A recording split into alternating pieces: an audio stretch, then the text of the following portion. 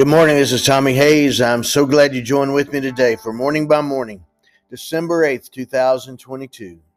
Preparing the way of the Lord in the spirit and power of Elijah. Good morning, Lord Jesus. Lead me by your spirit into all you have for me today. Help me hear all you would speak to me today. For your sheep hear your voice, John 10:3, and your children are led by your spirit, Romans 8:14. Before the angel Gabriel spoke to Mary about the birth of Jesus, he first spoke to Zacharias about the birth of John, who would prepare the way for the coming of the Lord as the Christ, as the long-awaited Messiah. The angel announced his identity to Zacharias, declaring, "I am Gabriel, who stands in the presence of God, and was sent to speak to you and bring you these glad tidings," Luke 1:19. And he announced the destiny of the son who would be born to Zacharias and Elizabeth, named John, before the birth of Jesus the Christ. From Luke 1, the angel said to him, "Do not be afraid, Zacharias, for your prayer is heard, and your wife Elizabeth will bear you a son, and you will call his name John. And you will have joy and gladness, and many will rejoice at his birth.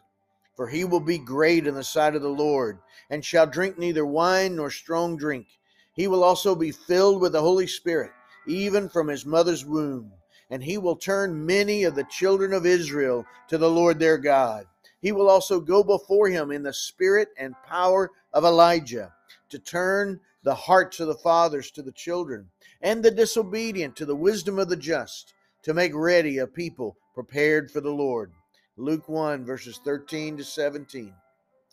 John would make ready a people prepared for the Lord before the coming of the Lord Jesus as the Christ, as the Messiah of Israel in all the world. And now, in this Christmas season, where all the world hears the story of the birth of Jesus, in movies and plays, television and radio, shopping malls and greeting cards, and throughout almost every aspect of culture, despite their attitude toward God, may your Holy Spirit go forth as John went forth to make ready a people prepared for the Lord.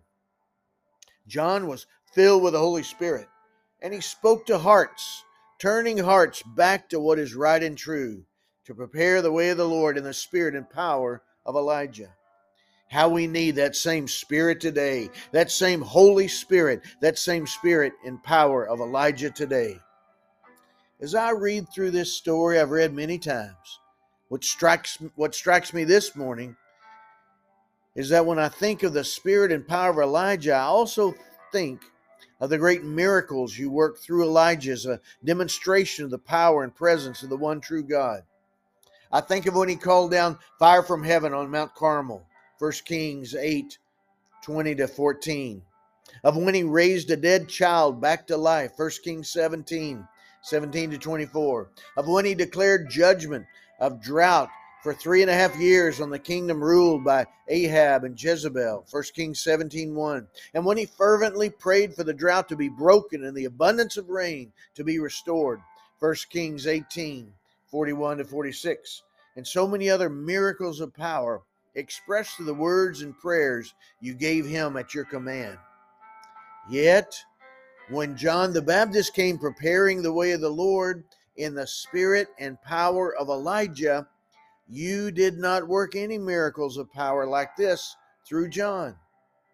John performed no sign, John 10, verse 41.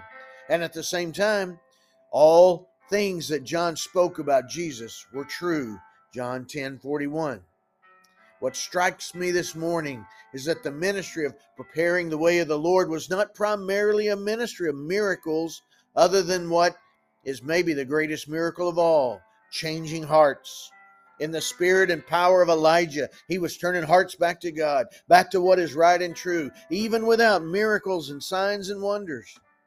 In fact, that was the prayer of Elijah on Mount Carmel before he called down fire from heaven to reveal the one true God. He cried out in prayer, "Lord God of Abraham, Isaac, and Israel, let it be known this day that you are God in Israel, and I am your servant, and that I've done all these things at your word. Hear me, O Lord, hear me, that this people may know that you are the Lord God, and that you have turned their hearts back to you again. 1 Kings 18, 36 to 37. That's when the fire fell. That's when hearts were turned back to God in a moment. From verse 38, then the fire of the Lord fell and consumed the burnt sacrifice and the wood and the stones and the dust, and it licked up the water that was in the trench. And now when all the people saw it, they fell on their faces, and they said, the Lord, He is God. The Lord, He is God. 1 Kings 18, 38 to 39. That was revival. That was revival in hearts that were changed that day. That was revival that came through the Spirit of God moving in the spirit and power of Elijah.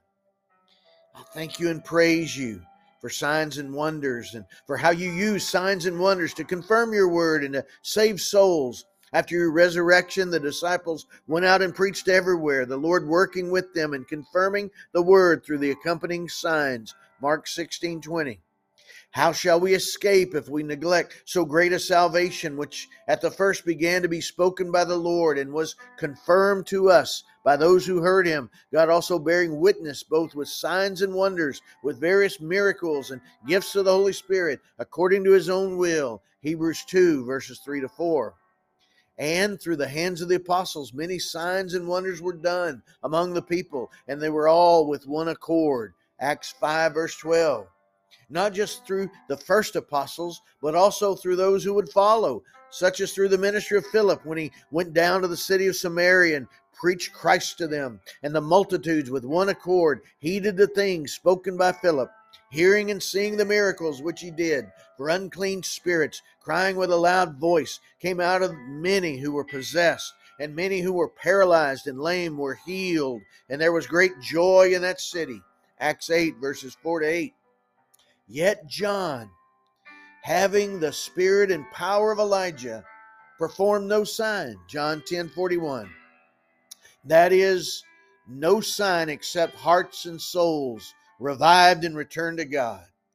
Lord, release this power of Elijah today. Bring revival in hearts today.